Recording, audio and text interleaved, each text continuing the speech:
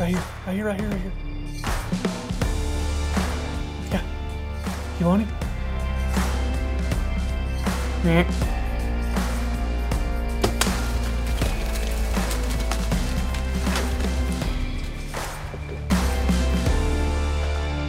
What? They're just different. They sound okay. I mean, if you're wanting to get technical, Well, no. obviously you're in the right place. I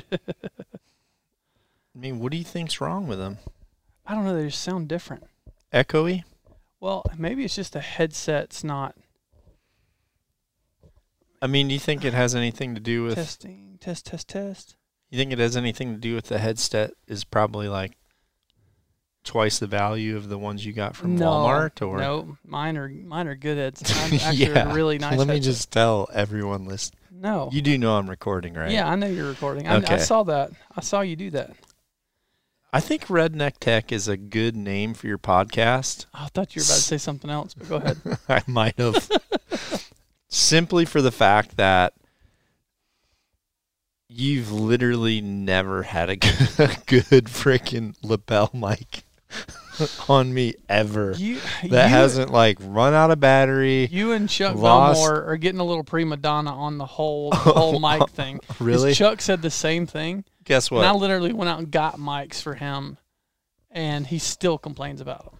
Chuck and I could go out and buy a freaking Casio pocket recorder from Radio Shack and get better audio than half the crap that you get that we have to re-record or fix later. And the thing is, everyone knows Chuck and I are way funnier when you don't make us redo it. Yeah. Oh. What about what? God dang it. I think the cup has a leak. It's definitely not my lip. Yeah. So who's funnier? Me or Chuck? I think Chuck You is. have more stories. I think Chuck is probably funnier on camera. The comeback king? Like, yeah, for but I return fire, Chuck's got it. Yeah, but I never thought I'd meet somebody who had more crazy stories than Chuck. You have to get me on the subject now. I'll bring something up that. Well, you tell me a new one every time we go, because we were in Montana and we got to talk about something, and we were telling us, we were talking because we sat in an antelope line for 13 hours, and you just started telling something, and you're like, I was like, what did you just say? And you're like, I was like, you go, I haven't told you that story. I'm like, no. I was like, what are we doing with our lives? I was like, we're sitting here not seeing any antelopes, so tell me the story. Yeah, I've got some. Honestly, I don't. How am I alive right now? Between you and Chuck, how you're alive or not under a jail somewhere from your youths, I don't know. I hope it's luck, because I don't want to be one of those people. Like, have you ever met a doctor that has 100 different accolades, but every time you watch them tie their shoe, you're like, that sucker's going to die? What do you mean that sucker's Have you ever seen someone that's super educated, but like in the education of life, you realize like they're very book smart, they have no common sense. Yeah, like how is this sucker, can't walk and chew gum at the same time. Yeah, like they might have a surgical instrument, but then they'll say like, hey, I want to sharpen it and put it in the light socket or something. And you're just like, how is this sucker still alive? Yeah. Like, hopefully I'm not that person, because when I see those people, I kind of lose a step of like respect. I'm wanting to think mine's just sheer luck. I want to be a good mix of the two. Like, I want to be, pretty smart and can carry on a conversation with people that are smarter than me, but I also want to be able to, like I said, walk and chew gum at the same time. Yeah, you want to feel like here's a good example. Turkeys, right? Oh, gosh. I don't think turkeys are smart enough to dodge death. I think they're so dumb that they dodge death because someone that's smart doesn't know how to freaking figure them out. I've said that about deer, too. Like we give some of these animals, which, I mean, deer are definitely smarter than turkeys, but we give some of these suckers way too much credit, and we overthink this stuff way too much. You're treading on thin ice right now with deer. Well, because I haven't met many dumb ones. Oh, I haven't either, but like for turkeys for sure. Like I had somebody the other day, because I'm sitting here with the bow guru guy, but shooting turkeys with a bow is stupid to me. It's just stupid.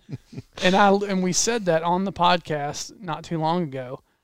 And a guy listens to the podcast that's like you. He just only obviously bow hunts. The only listener Yeah. you have. Yeah, exactly. So that the guy listening, he messages us and he's like, "Why is shooting turkeys with a bow stupid?" And I literally replied, "I'm like, because God put them on earth to be shot in the face with a shotgun. That's their entire purpose in life." And just shooting with a bow is so anticlimactic. But you know, I don't know. I still love hunting them. There's still like, other than elk, I would rather hunt turkeys than anything. I love hunting turkeys. it's so weird because there's some conversations that like there's honestly some conversations that that like Rogan will have regarding hunting to where I don't necessarily agree with it. Mm-hmm. Like I can see where he's coming from, but I can also see he's coming from that place because he's never like come at it from a different angle. Mm-hmm. So I get it, but in the same sense, like I think, well, if he saw, if his eyes were open in a different aspect, he would see it different. Yeah. But when it comes to like the people that refer to turkey hunting like elk hunting, I'm 100% on board with him and Cam. Yeah. Like, Well, it's not the only thing that's the same.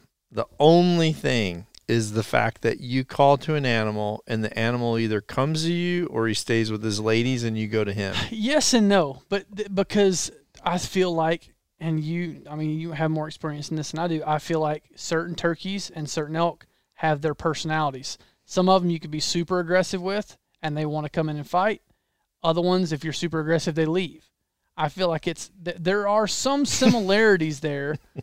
That now I'm not saying it's elk, it's like elk hunting, but they carry more similarities than you just call to them. Well, they do.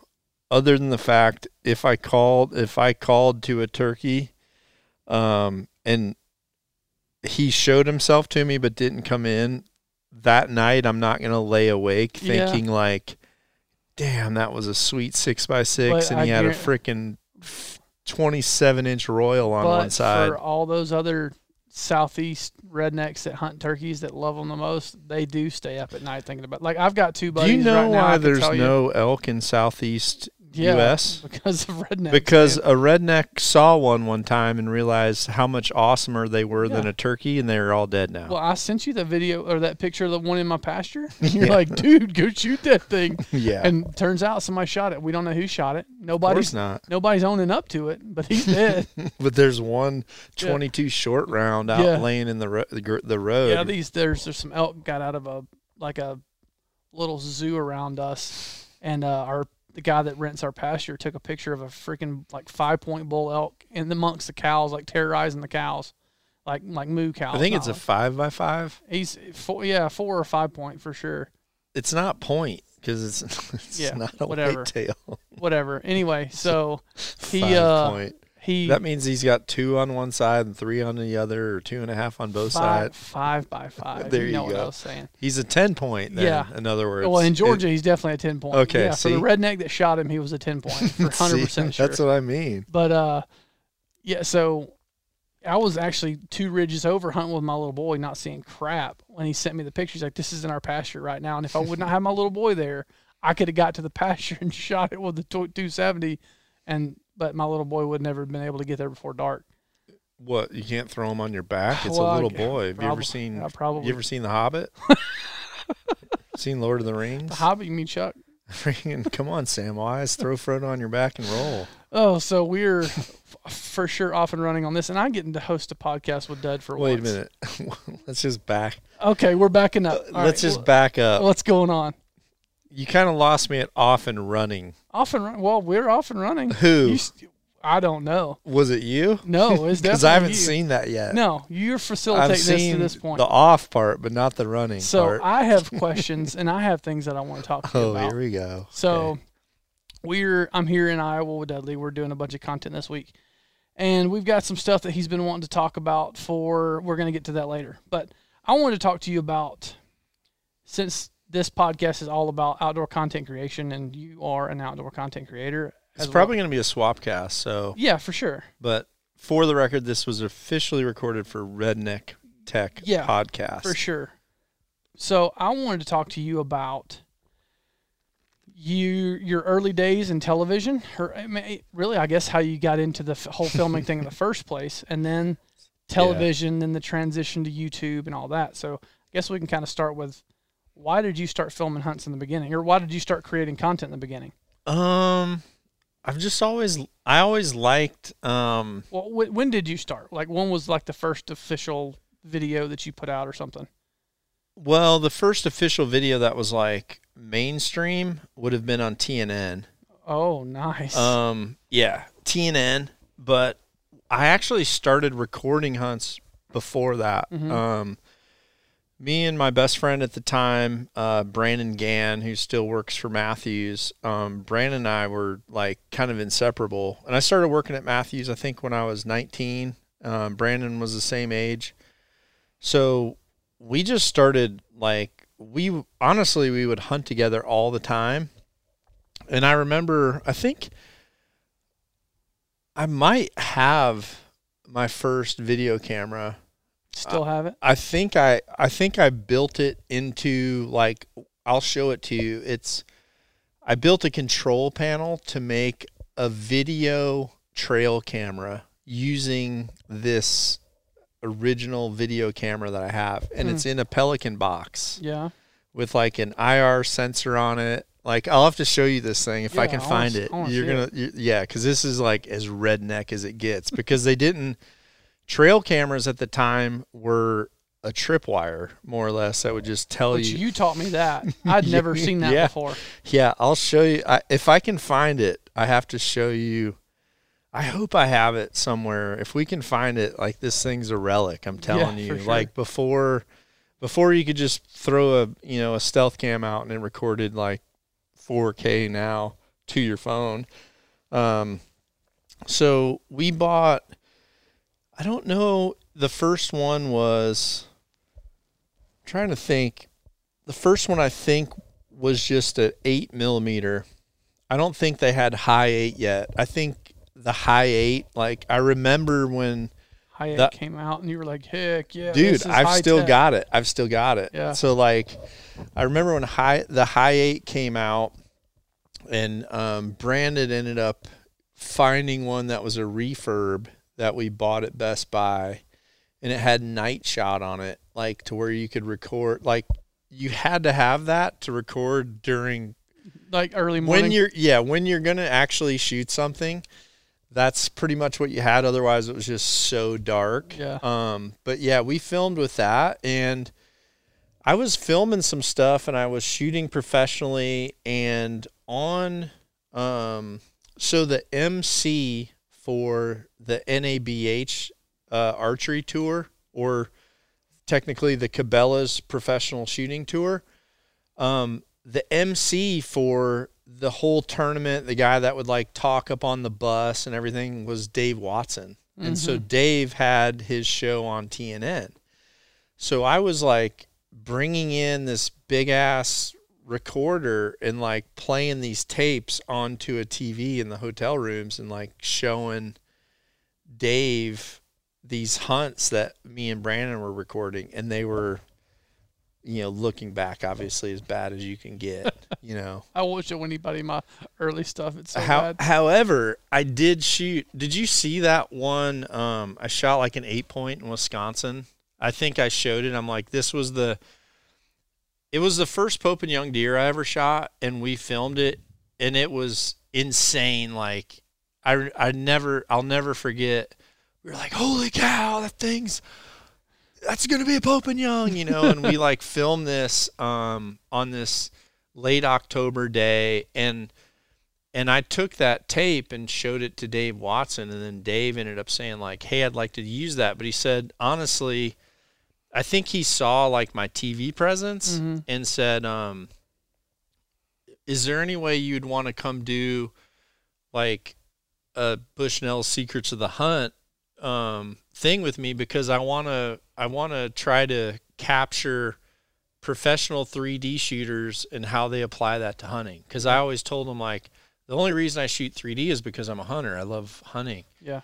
And so that was, the first ever televised thing was a javelina hunt that that I did with Dave Watson. I think I remember you posting that. Yeah, I posted that one, and then I did a hog hunt, and then he ended up using one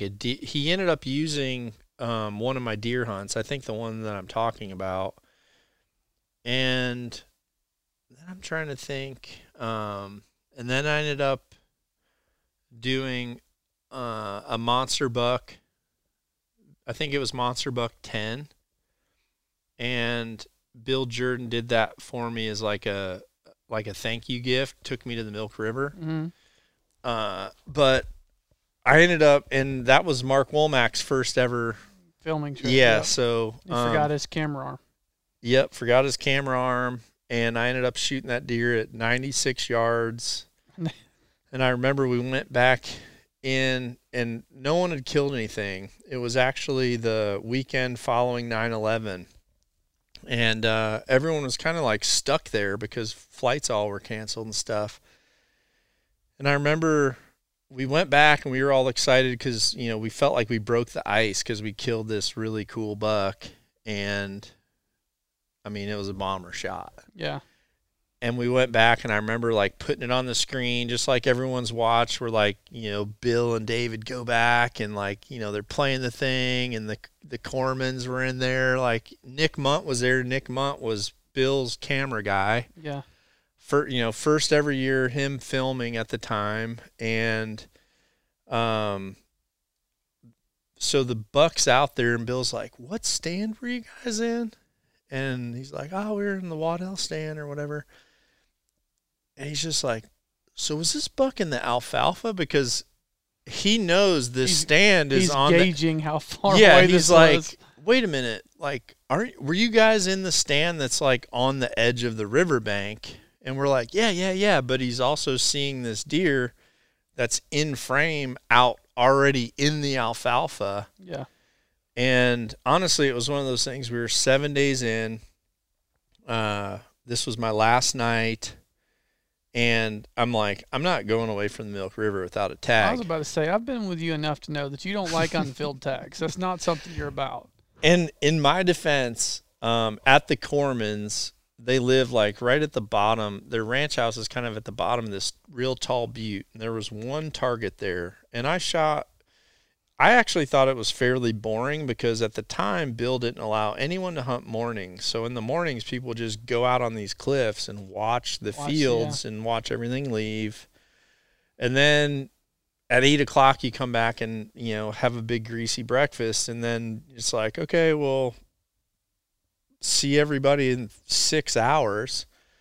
So I would just shoot arrows off this butte to the target that was in the yard. And from the edge of this butte to the target, it was 100 yards, but it was a 4-yard cut. So you had to shoot it for 96 yards. And I shot that for 6 freaking days, like hours a day.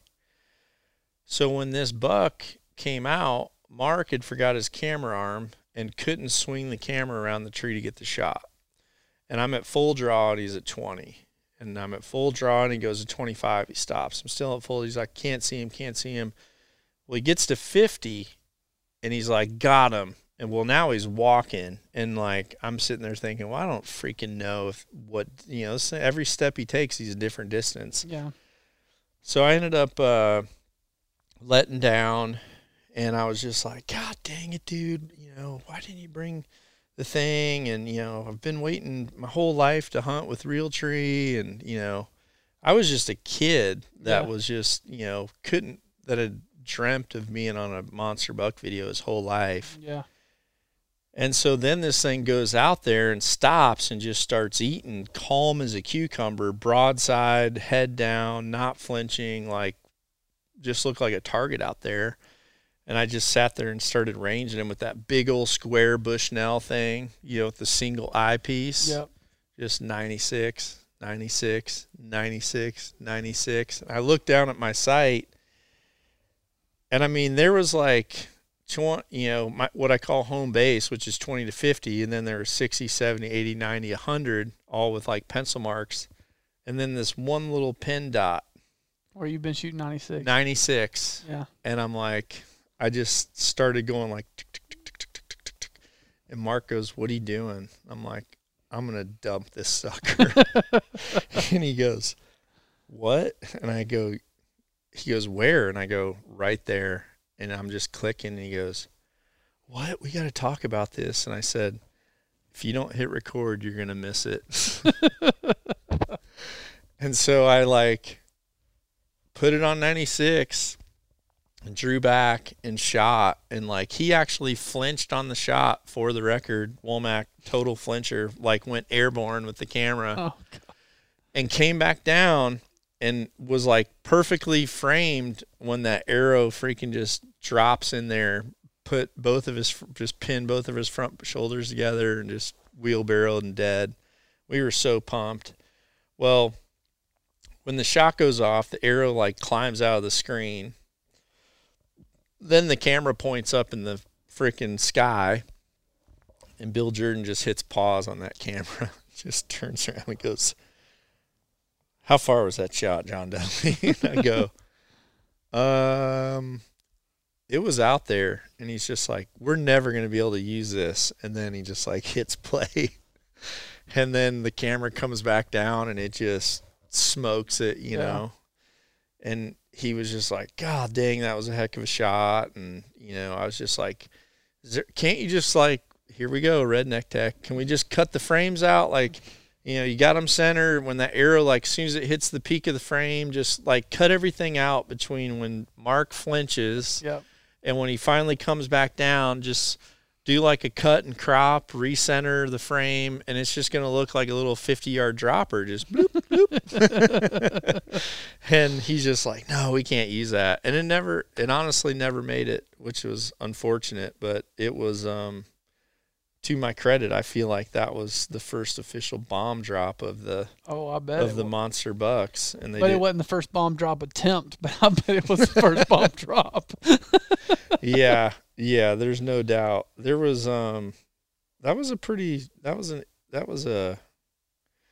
was an interesting week. I actually just remembered something else that happened there that was on the shady side. I think you told me that story, I'm pretty sure. Yeah, but I won't go into it. But so you just kind of funny given the people that it was involved. And like the crowd they're running with right now. Yeah, well, right? Like you said, that's a story for another day. That's a story for when Knock On sells and John Dudley retires and someone says, all right, I'd like the real skin of the beans. Spill the beans of the total idiots in archery. Yeah, well, like, okay, here you go. go. You got into, when did you first start doing the TV show? The TV show started in, I want to think it was 2008. 2008. Yep. And you did 6 seasons. And you did 6 seasons, and then yep. You, like so many other people, got nice and fed up with how everything was being ran over at Outdoor Sportsman's Group, and you decided I'm doing this on my own. Well, the truth is, I came into TV from a very different perspective, because what people need to realize is when I came into TV, I had already worked at Matthews for just under 10 years and then left Matthews, went on my own and was working with other companies. And the reason my TV show started was because my boss at Hoyt at the time, Mike Looper, each year, him and I picked a different international territory to target for marketing to. And we kind of focused on Australia and we focused on South Africa. And then I remember him saying like, hey, we really want to try to pinpoint marketing in Canada. So I ended up going up to Canada, and I started talking to some shops and started saying like, hey, do you have any any desire for seminars and stuff like that, which had been very successful in Australia and Europe, and we also did that in South Africa. And I kind of got my foot in the door with places and earned trust and started writing for those publications and things like that. So I was able to really represent all the brands that I worked for, but not like a direct representation. So, and at one point I remember a guy in a shop in Canada that was a very big shop said, we just don't really feel like we can fill a shop with target archers, but if you were with a TV show, we could definitely get people to come. And he said, like if you were on Wild TV, like this, we would fill this place. And granted, everyone needs to realize this is like, over a decade ago when Wild TV was the first hunting channel to ever hit Canada. So unless you had access to Monster Buck DVDs or VHS tapes, like Canada wasn't airing shows. Yeah. So, and I remembered, just prior to this, myself and, a good friend of mine, Darren Cooper, who you've worked with, we actually had this, we talked about at tournaments, because him and I shot on the U.S. team together, and we were really, we roomed together a lot. We talked about how hunting shows were boring to us because everything was very mapped out. And like, even when I was at the Monster Buck thing, it was mapped out. And honestly, when I watch it now, it's still mapped out to where it's these hit lists. And this kind of later on evolved into something that was problematic with what I didn't like about TV and why I took our show away from TV. However, I had done this DVD series with Darren, and how we described it when we talked about if we did our own hunts and put them together, what would they be like? And this was at, I think we were in Sweden or something. And I said, I would love to have a hunting, like, I would love to have a hunt that combined Rob and Big with MTV Cribs. Yeah. That's how I remember specifically. That's how I said it. And he's just like, well, why don't we freaking do it? And that's what started DD bow hunting. Darren and Dudley is what it was. And so I sent Darren a pile of hunts that I had already accumulated from like all these years of, eventually I think my first camera was like my first camera was for sure a VHS. Then it was an 8mm, then a high 8, then it was a high 8 digital, then it was the mini DVs. Yeah, but I think the first one was the GL1. Yeah, GL1, then an XL1. Yep. So like this is how things progress, right? So I had like probably 100 kills that were just like kills that I showed at a party, right? Yeah. And so I had all this stuff, and we came out with this DVD, and the DVD, just by word of mouth, did really well in Canada. And one of the people that saw it was Helgi, who worked for Wild TV at the time. So Helgi actually came to me and he said, dude, you should have a TV show. That freaking, I love that cutting edge DVD. Like, that was freaking awesome. You should do a hunting show like that. And I just said like, I don't have any interest to do a TV show and stuff. Well, later on, when I hear this comment of, if you had a TV show, you could fill the shop up. We feel like you could fill the shop. So it actually like set something off. So I ended up calling Helgi back and I said, hey, just out of curiosity, what would it take to get a show? And so Helgi's like, you know what? Let me call you back. And he called me back and he said, hey man, we had someone fall out of this time slot. If you want to do a show, like, we'll practically give you this thing. Just get us the footage enough to fill 26 weeks. So I actually grabbed Antoine, who had helped with a lot of the finish editing of our cutting edge DVD, and said, we're going to cut 13 episodes and double them up, So that was how it started. And when I aired it the first quarter at Wild TV, Sportsman's Channel ended up seeing it, and they must have liked it. Yeah. And then they called and made this proposal of, hey, is there any way we can get that TV show down here? And I pretty much made the comment of, we're not in the TV show business. All I was trying to do was I was trying to create a demand for me to be able to go into a shop to start educating archers. Yeah. I mean, it's always been about like how to get my foot in the door for education, but everyone assumed they only wanted hunting to do that. Yeah. So like when I went to Sportsman's Channel, the biggest hurdle was the freaking whole production list of the protocols of what was allowed and not. So my biggest hurdle with the Sportsman's Channel was, hey, because we had like Field Recon, which was focused on education in the field, and then we had Dead Center, which was education in the range. And they said, you can keep these two elements to your show, but these need to be maximized at no more than 3 minutes. And I was like, why am I being limited on education? Yeah. And so that was just this continual hiccup. But because of my past working internally at archery companies, I knew, one, what we paid every hunting show, two, what we paid for our own commercials on the networks. Yeah.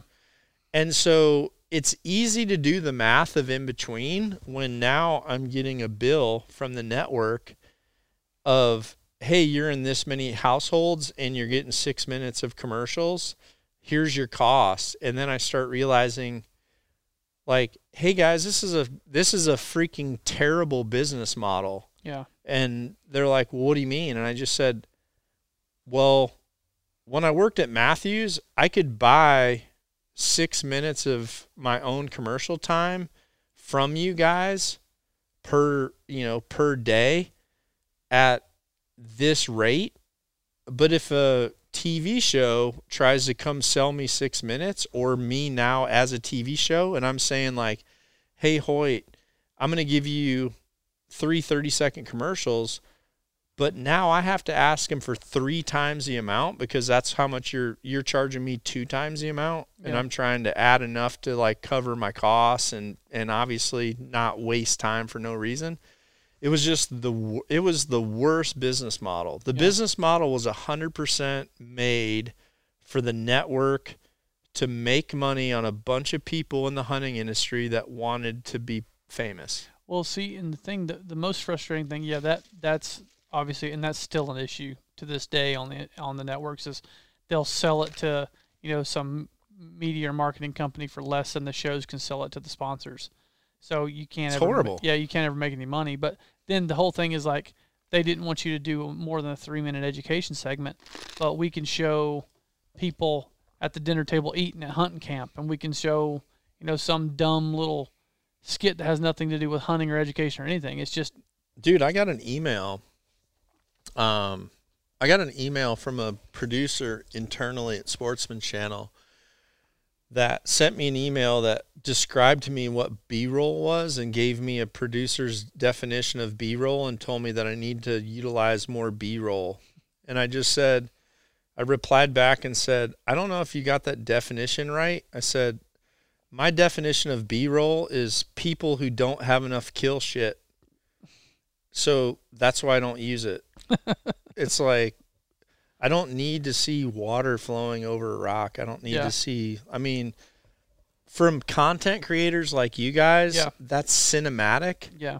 But I always looked at myself as like, I'm not a cinematic person. Yeah. Like, there were people that were really good videographers, like Heartland Bowhunter when they started, right? They set the standard for that for sure. Yeah, they set a bar of that, It's like there's people that have roles to where that's their thing and their niche.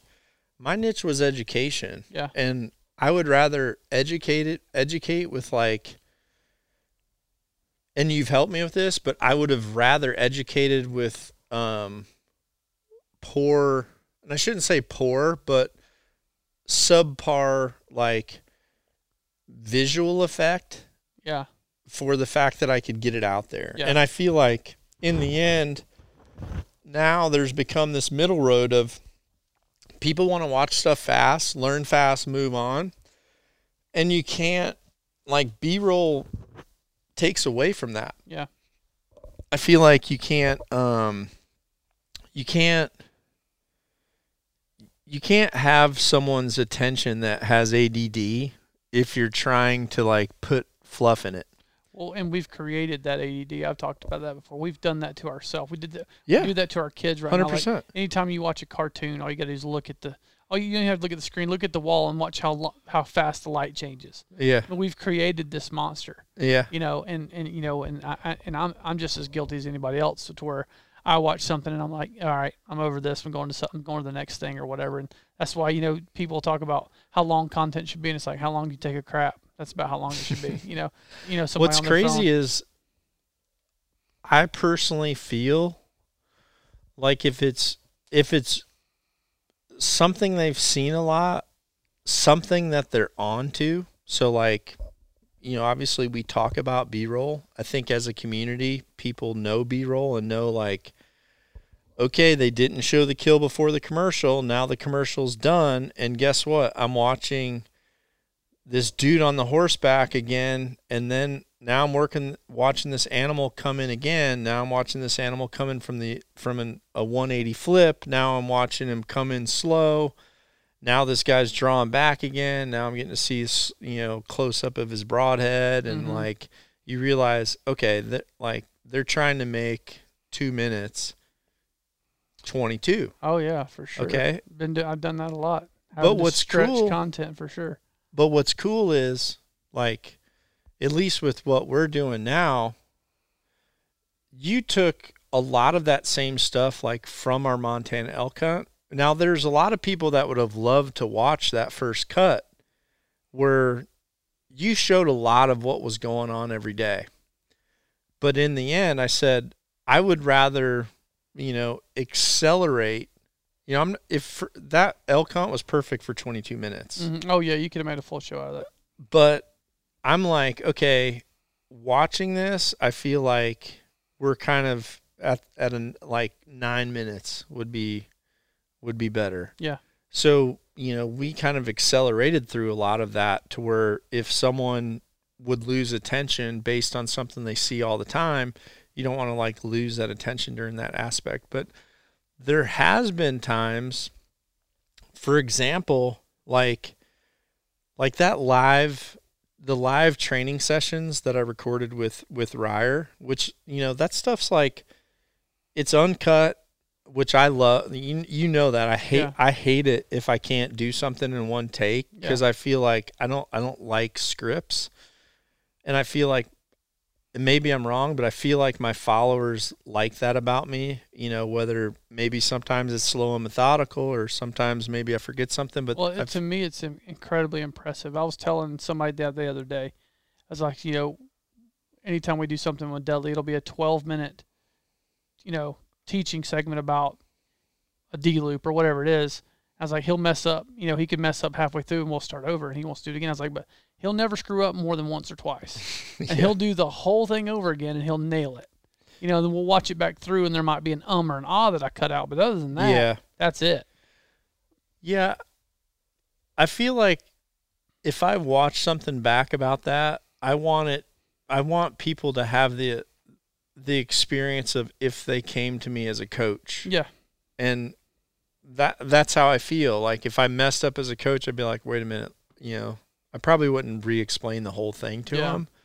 But I do think that way. And I think it's, at least for my crowd, I feel like it's valuable. And from TV, I think it's it's an interesting dynamic of, do people want that authenticity, or do they want like awesome? I feel like the hunting public, I've honestly never watched a single thing they've done, but I've kind of seen clips, and if you're going to turn something that fast, it's not going to be polished. Yeah. It's just raw. And I've noticed that for myself. There's been times where we've put out something to where we've polished it, and I'm like incredibly proud of it. And I'm like, this thing will go viral type, you know? And then it does good, but it does average. Yeah. And then you put something out that's just this thing from your iPhone to where honestly it's B-roll. Like in my mind, I'm like, I need to post something today. I'm doing this anyway. This isn't going to be polished. I'm just going to like self-film this, and it's B-roll. And then all of a sudden it's just like, boom, everyone freaking just likes it, shares it, tags it. So it's a really weird dynamic. Yeah, it's the ones that you do off the cuff that do so well, and the ones you put time, energy, and thought and planning into, and you're like, why did anybody like this one as good as they like this one? Well, then you try to do an off the cuff one, thinking, okay, and then no one watches it, and people are like, you know, dang, you know, low quality, hashtag low quality. Yeah. It's just like, okay, sorry guys, I was trying to freaking figure you a-holes out. Yeah, well, that's your problem, trying to figure people out. That's the hardest part. Well, the thing is, I feel like you're not figuring people out anymore. You're figuring out an algorithm. Yeah. So, well, see, that's probably a good segue into kind of, you know, what I want to talk about now. So, in your eyes, bring it. So since you've went to YouTube, and there's all these other platforms, there's social media, there's still some television, like what has been the biggest, I guess, change to you? You know, what has been the biggest driving force? But to me, there's too many platforms. There's too many places for things to go. Maybe not too many, but it takes my attention away. Like, you got to make sure we're doing videos for IGTV. We got to have YouTube. We got to have Facebook. We got to have, you know, if you're doing a TV show, we got to pull content for this. We got to have this. Now there's TikTok. Now there's this. To me, there's just so much. Like, how do you make sense of that? How does that all change for you? Well, I put content out where I'm passionate about the platform. Yeah. So I personally, I feel like if I had a person around, like I feel like if I was always with you or Ryer and I just said, okay, you guys can do knock on TikTok, because there's stuff that I know that I do every day that I'm not. A dancing video from you would be great. Exactly. And you could have all kinds of stuff like that. But like, I'm not going to create stuff like that about myself. Like, that's me when the camera, like if I'm not doing archery, I'm going to freaking moonwalk to my grill and like come back and like have a cocktail because I'm pumped because we're done filming. Yeah. You know, and for you, you'd be like, dude, you know, that's, or if we're in the blind jacking around after 10 hours and I'm starting to get, you know, stupid, you know, but to me, that's not like, it's not passionate. That's not passionate to me. So I focus on the platforms where I'm passionate, which for me, I like, for whatever reason, I like Instagram. I think YouTube's good as well. But like, even for me, YouTube's changed. So like, YouTube was a very good monetization for us. But I also got to the point where people were marketing within my stuff that were literally trying to hijack. They were plagiarizing what I'm doing. Yeah. You know, it's like, and I'm just going to say it, for Josh Bomar to do any type of archery video is hilarious to me, because he was a desperate person reaching out for advice hardly any time ago and reaching out to me and telling me things he was doing where I'm like, dang, dude, that's amateur hour. And then now he's giving people advice because he's just like desperate for it. And people are listening, which is sad. Yeah. But I feel like I'm just doing what is 100% what I love to do and what I believe in. And those platforms that allow that are where I post. But the hard part is like, because I'm not monetizing now, I'm on YouTube, my posts, like what I put out, because they're not making money off it as well. Now it doesn't fall into the algorithms as much. Yeah. So I'm faced with this thing of, is this video hitting 50,000 less people worth me getting a couple grand from a company that's trying to take our content away from us? Yeah. And so I weigh it out of, me being out of the algorithm is worth it. Like I fall back on my podcast platform to tell people, hey, go to the YouTube channel. Like type in Knock on Archery YouTube. Go to our freaking YouTube channel and look at our videos. And when it says like recommended next, just type that subject into our search and you're going to see a video that I've already done on that subject, guaranteed, rather than it taking you away from us to take you to someone that's going to allow monetization on their platform or pay for the boost, which we've never paid for boosting. We've never paid, we don't, at least now, like we don't monetize. But also now we've really focused on trying to put all of our content on our website directly, which the website looks awesome too. And I don't think that's as critical right now, but it's going to be, because, for example, I'll show you this right now. So I've seen on social media since the election, there's noticeable things that are happening within the algorithm, depending on certain people you hang around with, how Instagram likes those people or not. Really? So like here, I'll show you this. This'll blow your mind. So obviously after 2020, I don't know if anything's going to blow my mind anymore. It will, actually. So like, like with Andy, I mean, personally, I feel like some of the stuff that he said with like Tactical Assholes and that, I think have an impact. And I know like he might not, he just said, well, I don't really know, I'm not really sure. And I just said, well, I'm sure, because I can see what happens with like those interactions. So, find it here. So when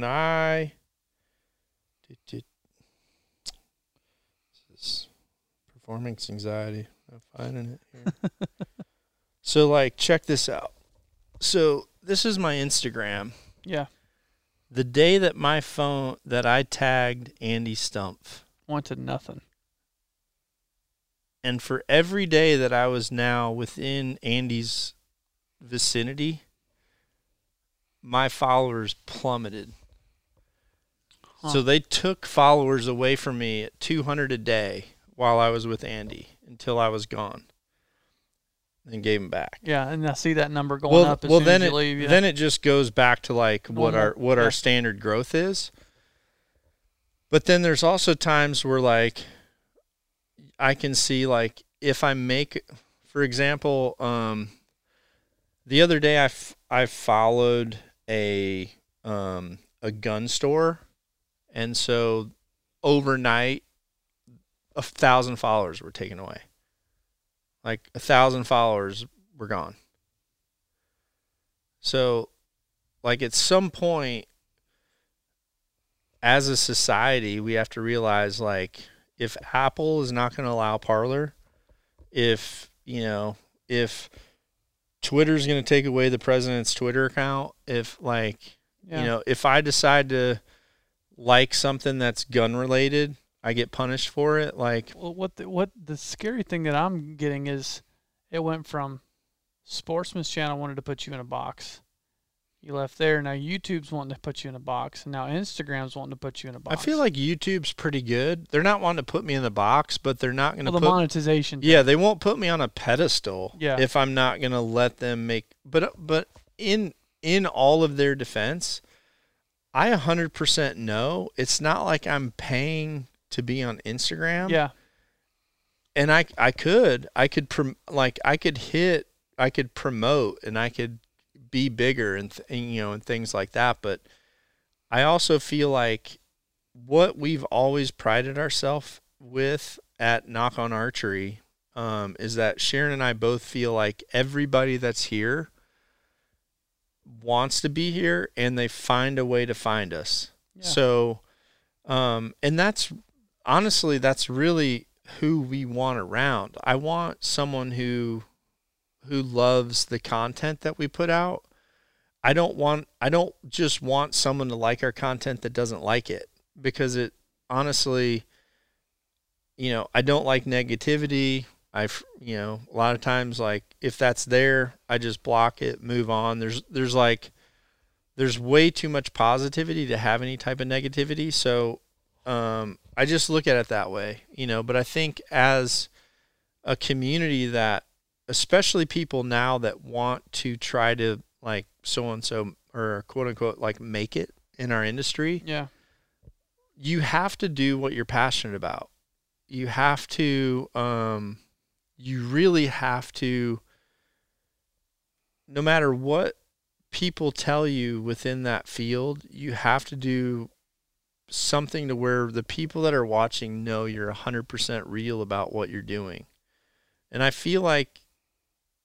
really feel like the human race has a very good radar for like when someone just loves what they're doing. Yeah.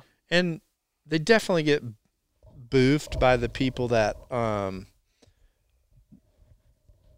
don't want to say they're frauds, but people that are like desperate to be someone and just put on a show. Like, there's show people.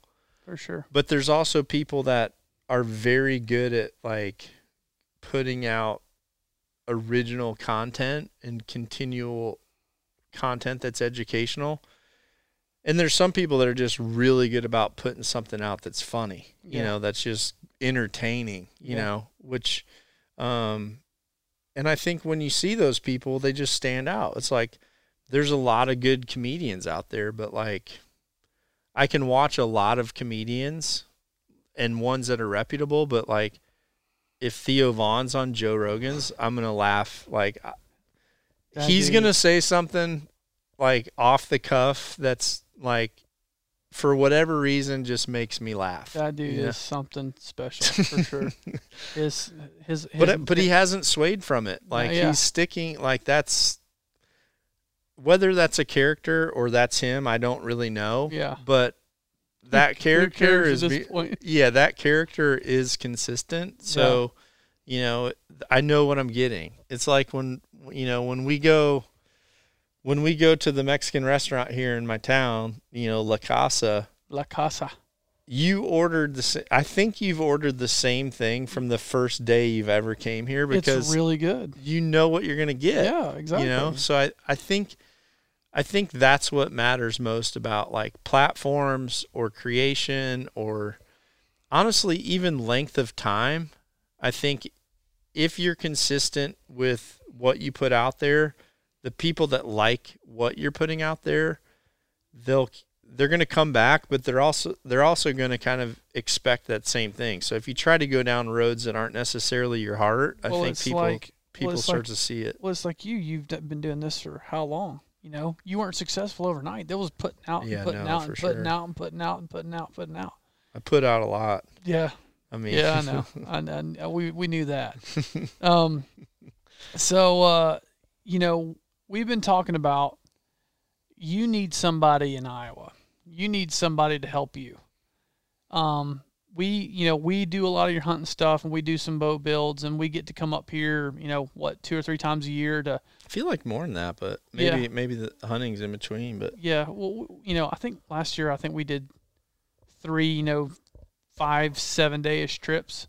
So probably did it in, I don't know, 3 weeks or so. Yeah. And then obviously there's stuff in the interim. You send us footage or some images, and you done stuff like that, but you're missing out on a lot of stuff that you're doing day to day that we can't just. We're in Georgia, you're in Iowa. I don't feel like I'm missing out. No, I feel like and some people, you and I know what you're getting ready to talk about, but I think people listening don't know, which a part of this podcast is to kind of say, hey, roll call. We need an internal source that's able to capture honestly what I do or what we do every day. Like everyone out there gets to see the 30 days that me, you, or Rye are together, right? Yeah. But the reality is, I don't know if I really take a day off of archery. Yeah. Like, something is happening all the time. Well, if it's not archery, then it's cooking. If it's not cooking, it's teaching. It's it's something. And so we really need a full-time content person at Nock On. Yeah. But in the same sense, we've never really posted that position because it really would take the right person. Yeah, it's a unique role that me and you have talked about. I know me and you have been talking about this for probably 2 years, on and off. Like, you're like, I could really use somebody. Then it's like, well, you guys are helping me out, but there's time, you'd call me someday and be like, hey, where are y'all at? We're here. He's like, dang, I've got this going on. I could really use you right now type thing. And there's so many opportunities for you to teach, for you to create content that we just can't do in 3 weeks and then the hunting season. Well, and you guys are, we're busy. Yeah. Very busy. Hopefully you've got more business from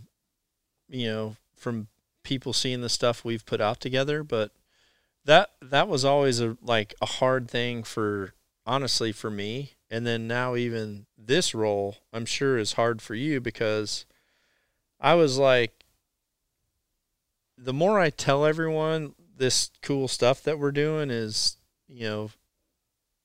it's Copeland, mm-hmm. then the more people, we'll use Brock, right? So like my good friend Brock hired you guys for a lot of things, and I'm just like, and still is. Yeah, and I had to tell you, I'm like, hey dude, I'm gonna give you this number, and he's gonna hire you guys a lot, but don't put me on the back burner. Like, remember who gave you the number type thing. But at some point, you keep kind of saying that same thing, but the reality is my scheduling is horrible, which I don't think helps everything. Because you and Chuck both. Y'all just I don't, got but too I much, can't. Yeah, you got Anything so much going I plan, on. Yeah. if I plan it, it means it will not happen.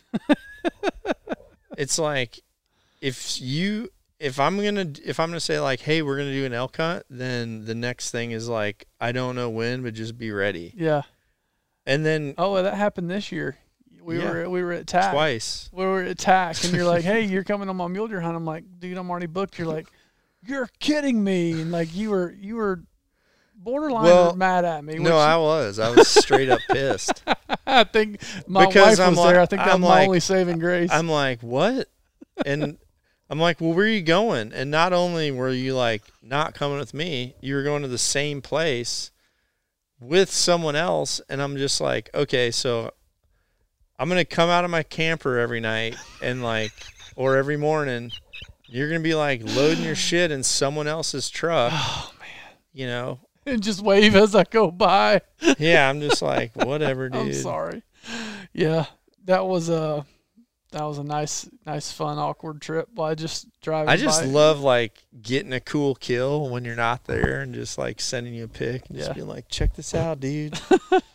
How's your 115 you got? Oh yeah. Well, but I think, and when we talked about this, obviously you need the right person. You need somebody that knows their way around a camera pretty well. I mean, you know your way around a camera too. So there's going to be times where you can definitely help somebody, and I'm going to be there to help this, whoever this right person is. And we're going to be, probably doing a lot of the vetting.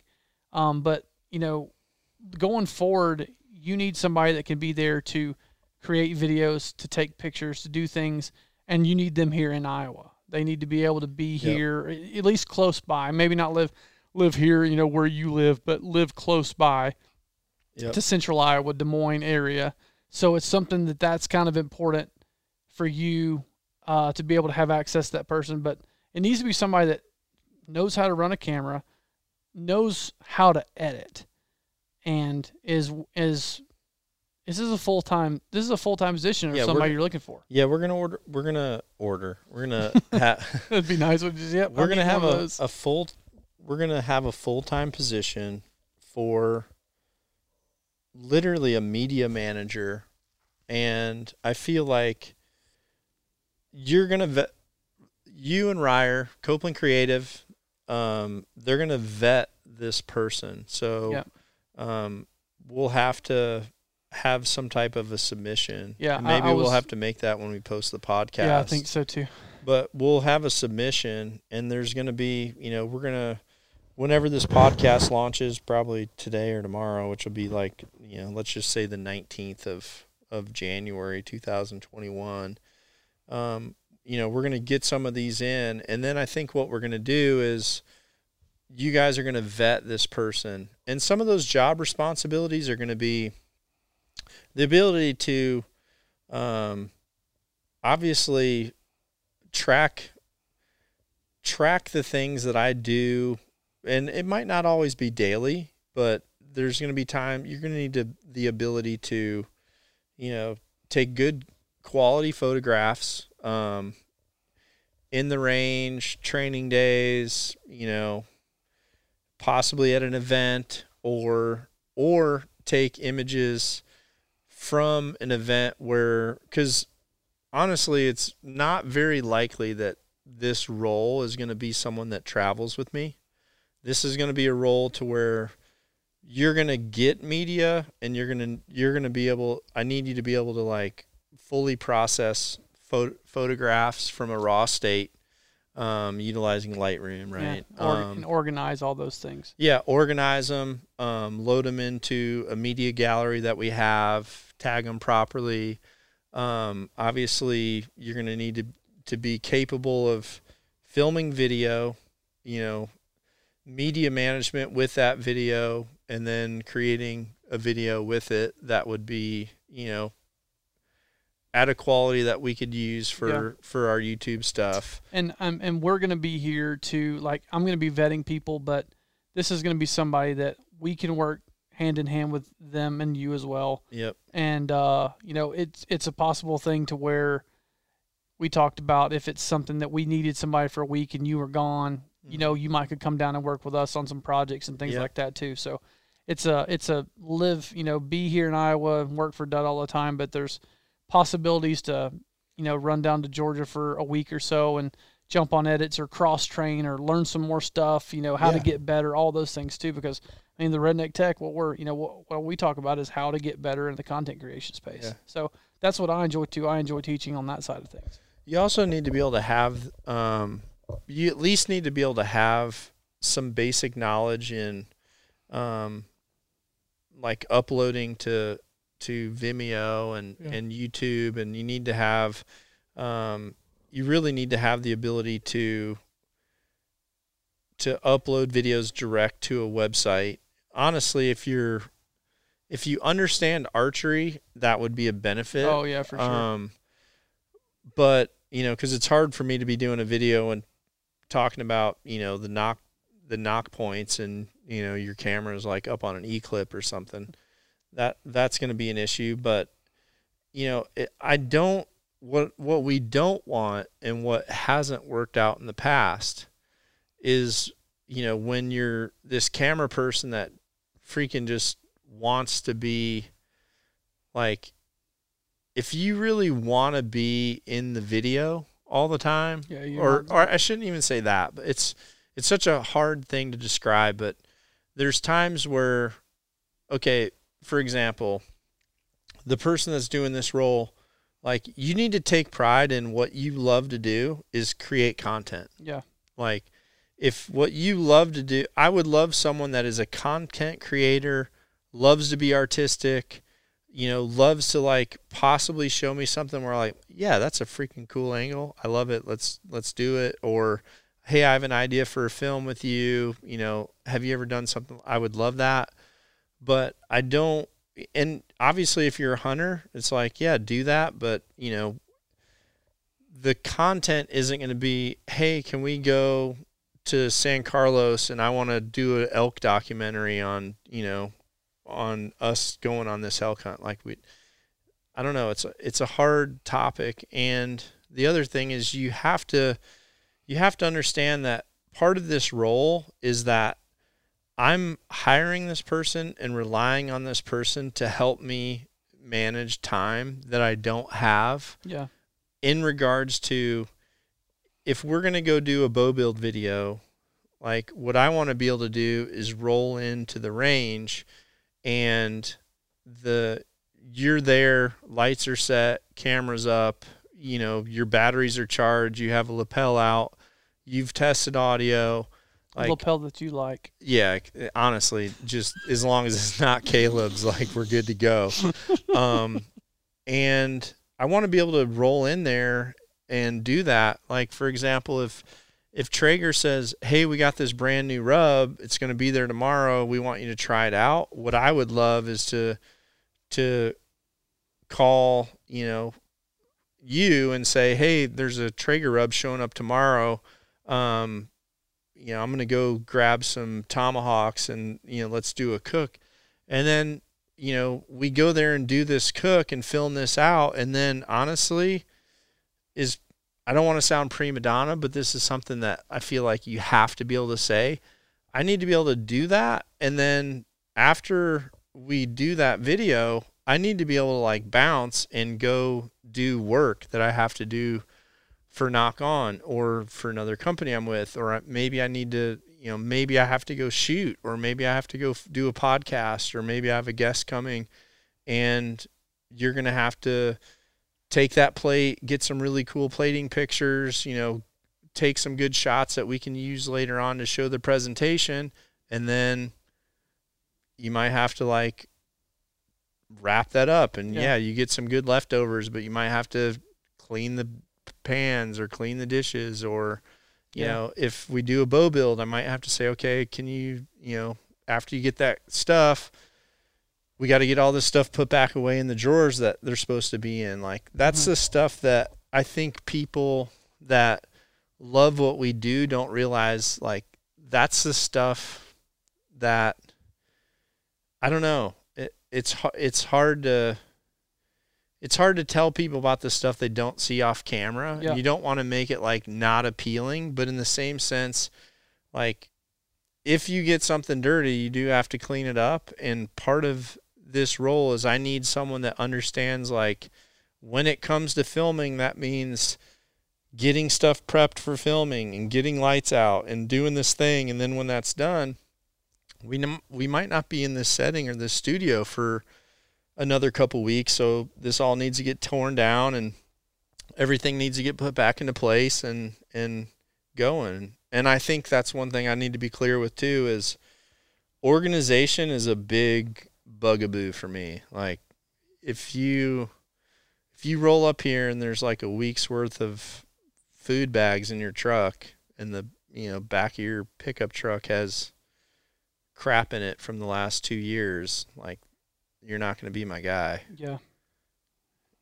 You need to be creative. You need to be organized, which, usually creative people have a hard time with that side of things. Just being organized is tough. But, just knowing your role. If you are a creative person and you enjoy archery and you know how to run a camera, like this is something that you could for sure do and really excel at. And I can speak for, for Dudley, is like the sky's the limit. Dud's going to be one of those guys. I mean, you're one of those guys that's going to do whatever it takes to make some cool content. Like you're going to put out really good stuff. I feel like there's cool content that we never get because someone's not around me all the time. And you're open to like you just said, somebody had an idea for like, hey, this would be a really cool project. You'd be like, let's do it. Mm-hmm. I'm all about it. So I think it's a great opportunity for somebody to be able to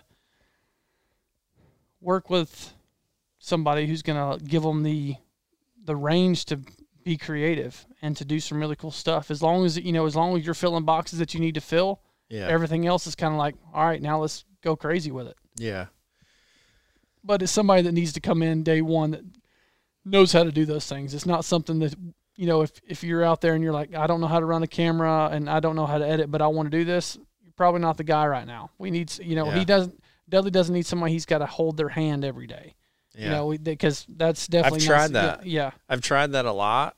And what ends up happening is I create less because I'm training. And then, honestly, a lot of people, when it gets to the point where they realize it's not like, just because you're like content creator doesn't mean, you know, if Caleb comes here, you get to hang out with Caleb all day. I mean, you're going to high five Caleb, but, you know, you're probably going to have stuff you're going to be needing to do because this, you know, this is your job. Yeah. And yeah, you're going to meet some cool people on the way, but there's also, you know, your thing is capturing photos, editing photos, capturing video, editing video, you know, uploading, downloading, media management. Yeah, it's like you're a media management person. Well, we've got so much footage that we've captured over the last 3 years. Good God, dude. That I could hand somebody and be like, you've got. See you next year. Yeah, you've got enough stuff to go through this and be like, hey, you could pull, you know, 30 clips a day. You could put 3 videos together a day. If there's nothing else to do, you could just do that.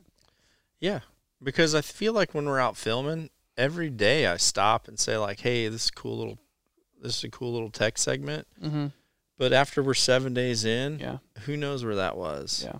I mean, that's what gets really hard. Yeah, but, you know, it's something like Dudley said, we're like how to, you know, if this is something you're interested in, it's probably going to be where you guys are going to submit, you know, a resume and, you know, examples of work to me. And then Ryer and I are going to go through it. And once we've kind of got some candidates narrowed down, then I'm going to show it to Doug and be like, look, this is what we think are the, you know, your top 3 guys. And then we're going to figure out a way to narrow that down and, you know, let Dudley say, okay, I think this is my guy. You know, you'll interview the last couple, but we're going to narrow that down. It'll probably be where you just email me, but we'll put, like Doug said, we'll put all that in the podcast description on how to submit for it if you're interested. And you know, the pay is probably going to be based on your experience. Yeah. And that's once we get down to that road, I'll let Dudley handle all that. But I think it's a really cool opportunity. And one of the things that I think people should understand is I've met a lot of people that were really good media personnel for companies that didn't necessarily, they weren't like archery fanatics. They knew archery and they knew bow hunting. But like, I don't feel like you have to be an awesome hunter to start because I'm probably not like, I'm probably not going to put someone in a tree with me every day. You know, I still love self-filming because the video is so much better when Caleb's there. But I think if you can take cool pictures and you really understand, I mean, I'm a Mac person, but I feel like if you know your way around Adobe, and I think if you can use that DSLR or a different video camera to capture video, then, and I feel like if you understand how to somewhat put a story together, and not everything we need to do is going to be this ultra polished thing. Like, we need to be able to come into work and I got a brand new release in, I want to film a quick video, or I may call and say like, hey, let's do, you know, I got a couple things I want to cook out at the house. Come out here. Let's bang out a couple cooking things today. Or, you know, I'm going to practice today. Hey, today I'm going to go and I'm going to do some chainsaw work at the farm, and, you know, let's capture some, like, you know, some in the field content. Or it may just be, hey, I'm gone this week. I want you to go through all this previous footage, and if there's anything that you feel like we can use somewhere as cool B-roll, or, you know, something that could be educational on our platforms, star it for me and, you know, shoot me the idea. Like, yeah, you don't have to know every personality in the hunting industry. And honestly, if you're not a fanboy to like what everybody else is doing, it's probably a star. Yeah, for sure. because we have a pretty good idea of what we do here. And I'm not trying, like I said at the beginning, we're following a passion, and that's really what we want to do. I don't want to do what other people are doing. We're following a passion. We're going to try to capture that passion and authenticity of the brand. Yeah. And that's what that person's going to need to do. And if you're not out there, then we'll pursue it down another realm. Yeah. Figure You know it what out. I mean? What else you got? Khalib, Dion. That's all I got right now. I mean, we kind of went over what I want to talk about. I mean, you want to tell some stories? Are you like Tell some falling stories? asleep because there's no sweet tea in here? No, or what's going on? dude, I had to get up at 3 to get on the plane. Oh, They hadn't caught up wow. with me yet. Like my normal hours. Yeah, I know, killing me. Yeah, no, I mean, unless you got some of those crazy stories to tell, I'm good. There's always a crazy story. Yeah. For sure. But we'll get this podcast out, and I guess, I don't know if you're probably going to need to, do you guys have an email for that to submit? Just Redneck Tech Podcast at Gmail. Redneck Tech Podcast at Gmail. Gmail. Yep. So when you hear this, you better get your resume in quick, because probably by the time this podcast circulates too far, it'll, that position may be filled. But just make sure you're cool with background checks. I don't think cavity search is mandatory. We'll make sure.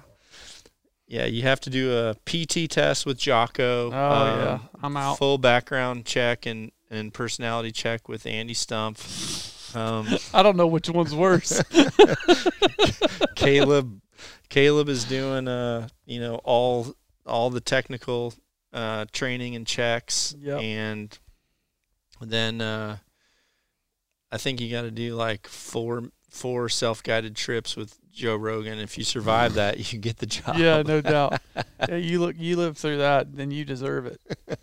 Yeah, you are the person. Yeah, and you get a beard check from Ryer. Ooh, dang! Like you have to check his beard out. No, like you got to see if if yours compares to Ryer's, because he's pretty proud of his beard. Yes, I don't know. That thing could stop a bullet. Yeah, it needs it's unkempt right now. It because is? nobody will do it because of COVID. Like nobody wants to be in your face to cut your beard. They'll cut your hair, but they won't cut his beard. It's weird. He put some you could smell his beard oil sometimes when he oil that baby up, and it'd come out with just that red shimmer to it. I don't know how he stands it. That drives me insane. I hear once it gets a certain length, it doesn't itch anymore. Like I trimmed mine this morning because I was a little bit longer than yours, and that's when I start to itch. Yeah, it starts. See, mine's right there at the end of where I can stand it. I don't know how he stands. Like if it hair touches my ears, or if I start itching, I'm like, yeah, it's got to go. I can't take it. Plus, the only person that could attest to this, I think, would be Sharon. But I would hate to know, if I had a beard that big, how much popcorn I would have it. When we're in bed and I eat popcorn at night. Yeah. Because you were eating popcorn when I FaceTimed you and I killed my bull. You were in bed eating popcorn. Yeah, dude. Sharon, last night I remember one time I looked over and Sharon just shook her head and just started laughing, and she's like, "How do you miss your mouth so much?" And I'm like, "I don't know. I'm actually I feel like Shaquille O'Neal on a free throw.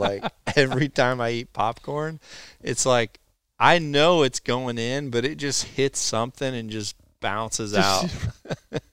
I'm telling you, it looks like a police chalk line. When I get out of bed, there's just popcorn. The dogs just go there and I was just about to vacuum say, that is up. Luna not just tearing them up? Oh, yeah. They sit at the end of the bed just drooling and just please be done, because we're getting ready to just mow down. Golly.